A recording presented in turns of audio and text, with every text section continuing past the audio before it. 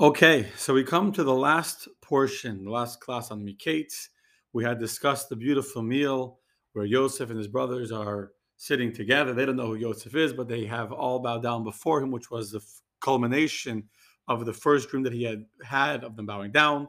Benyamin had made him cry when he heard about the love that he still had for his brother Yosef. They had eaten together, they had all the drink, etc. And it seemed like everything was good. The person in charge of the house said to the brothers, "Don't worry about the money that was in your sacks. We have it. You can keep the money." And everything seems good. And it comes early in the morning, and they start to journey back towards the land of Israel.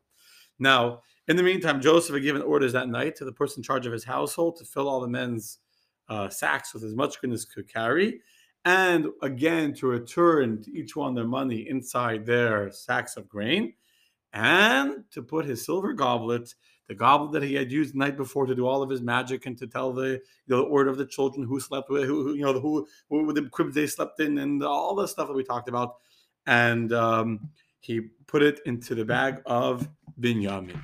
Okay, now comes the morning, and they're going, and they haven't left the city just a little bit, and Yosef sends his person in charge of his house to go chase after them and to say to them, Lama shilamtem ra'a tachas teva, which means, why have you repaid good with evil? After all, I gave you all food and to eat and to drink, etc., and you took the goblet from which my master drinks and from which he does witchcraft, and now you did evil and you have stolen his goblet. I'll just point out that the Hebrew word over here for doing divination or black magic is nachesh. But he does magic with this cup. The word nachesh is from the Hebrew word nachash, which is the snake, the serpent, the sly, evil, cunning snake in the Garden of Eden that convinced Adam and Eve to eat from the fruit of the tree of knowledge. This is the word nachesh, the form of pretending to do magic. And the way Yosef was saying, like, I outdid magic of all the magicians in Egypt, and I became the most powerful through my cup. How dare you take it? So anyway, the person in charge of Yosef's house catches up to the brothers. They're not far from the city, and he says exactly what Yosef said to say to them. And they say, how could you say this to us? Chalila la'avadecha. No, it will be a disgrace for your servants to do such a thing, to repay the kindness of your master Yosef with any kind of evil. Don't you remember how the money that we found in our bags, in our sacks, that were somehow put into our things? We returned it to you from the land of Canaan. We even came back with double. So how could you possibly accuse us of having stolen any gold or silver or anything from your master's house, let alone the silver cup? In fact, they're so confident of their innocence that they say to this man, whoever you will find the silver cup with, he will die. And the rest of us will become slaves to my master, to my lord, to your master. And so I think it was Menashe, if I remember correctly, but the one in charge of the house says, Gam ata kidverechem kenhu, as you spoke, so shall it be, but not exactly. Meaning, you're right, that really, as you spoke, should be that all of you should be guilty for the crime of having one of you stealing from the master's house, but my master said to deal with you leniently.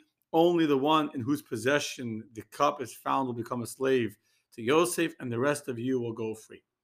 So they all quickly lower their bags down to the ground. Each man opens up his bag, and they start beginning with the oldest. So the person from Yosef's house knew not to start with Benyamin, because then they'll give it away. He knew what he was looking for. So he starts with Reuven, and then Shimon and Levi, and he goes through one by one, and he starts with the oldest until he comes down to the youngest. He comes to Benyamin, and there he finds the cup in the sack of grain of Benyamin. When the brothers see the silver cup is in the thing of Benyamin, they tear their garments in grief and in mourning.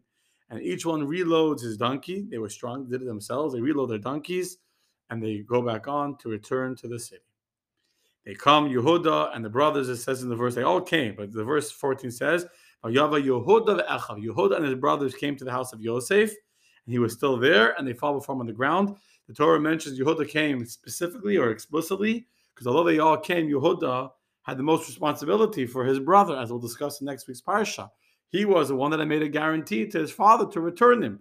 And therefore, when they returned, he came in the lead. He was ready to do whatever would have to be done, whether to fight if need be, in order to save his brother Benyamin.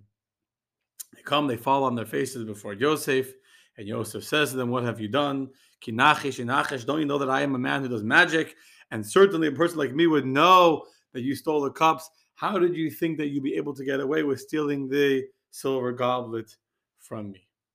So Yehuda says to his master, what can we say to our master? What words of justification could we use? You are right. We are all now slaves. Got us, and the one that the cup was found, we will all remain slaves to your master. And Yosef says, God forbid that I would be a disgrace for me to do that. The one in whose possession the goblet was found, he will be my slave.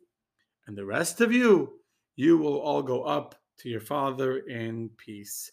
And so here we see clearly that Yosef is setting the stage for the rest of the story, because the definition of teshuvah, as the Rambam explains it, how do you know when someone has truly repented and truly expressed remorse for a sin that they have committed in the past? The way that you know that a person has truly repented is when they are in the exact same situation in which they had committed the sin. So they committed a sin of immodesty, etc., and they were secluded with a woman, the same woman that they had been with last time. They had the same opportunity, and now when they have that same opportunity, they restrain themselves from giving in to the temptations. Then you know that they've truly repented from their previous mistake. And so to here, now we have exactly the same scenario as when Yosef had been sold as a slave. The brothers are able to go home in peace. Go back to your father, go back to your families, to your children, you're good to go. And only Benyamin, that favorite kid that your father loves so much, him I'm going to keep. And now will be the moment of truth. Will the brothers not only express remorse for the fact that they had sold Yosef, and we already knew that Yosef had overheard them talking to themselves and expressing remorse for what had happened.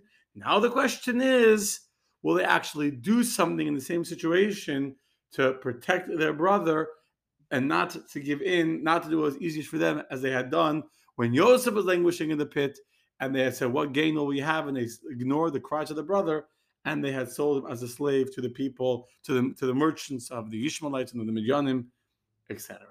So here the stage is set for what will be next week's Torah reading, when Yehuda comes to fight against Yosef, to allow it to, he says to Yosef, I'll be a slave and let my brother go free and back home to his father. Since we have time, I'll address one very interesting thing about the behavior of Yehuda. It doesn't make sense as a question. Why would Yehuda originally agree that we should all be slaves? If Yehuda's entire objective, why he's fighting so hard to save his brothers, because he promised Yaakov that he would bring Benyamin back to the land of Israel, he wouldn't allow them to get lost. So how does it help if they all become slaves? True that now Yehuda wouldn't have to see his father suffering and anguish, as he said, because they're all slaves. So how does that help? If Yehuda is ready, we're going to read next week's Torah reading, that Yehuda is ready to fight against Pharaoh and fight against Yosef in order to allow Benyamin to go home free, why would he originally offer that, yes, we'll all be slaves to you? They had already been told by the master of the house outside the city that only the one that has a couple be a slave and the rest will go free. So why does Yehuda come into the palace saying to offering, he's starting off the negotiations by saying to Yosef, we have no words of justification. What can we say? God has seen the sin of your servant. We will all be slaves to our master, us and the one that the cup was found in his hand. And only after Yosef says, no, God forbid, I wouldn't do that. Only the one that found the cup should be my slave. Then we find that Yehuda goes to fight against Yosef. Why is he offering that they should all be slaves? So the explanation Ohr Chaim explains is that in the beginning, Yehuda thought that they're now all suffering measure for measure. Mida keneged mida, which is that since they had sold their brother as a slave, therefore now they were going to become slaves as punishment for what they had done to their brother. So he accepts that, and that's why he says to Yosef, what can we say? God has found the sin of your servants. Meaning, this is not about you, Yosef. This is about that God is finally punishing us for that which we did to our own brother 22 years earlier when we sold him as a slave, and now we're becoming slaves. However, once Yosef says, no, I don't want that. I only want one of you as slaves. The rest can go home. And who's being kept as a slave? The one brother that had not been part of the sale of Yosef. Now it becomes clear to Yehuda that the reason why Benyamin being kept as a slave is not because of a punishment for what happened to Yosef. Benyamin hadn't been part of the sale of Yosef. Asa is not from God anymore. It's just from Yosef. In that case, he just says, I'm ready to fight Yosef. I don't need to accept the punishment. I'm willing to fight in order to redeem my brother. And again, this is what will set us up for the ultimate revelation of Yosef to his brothers in next week's Torah.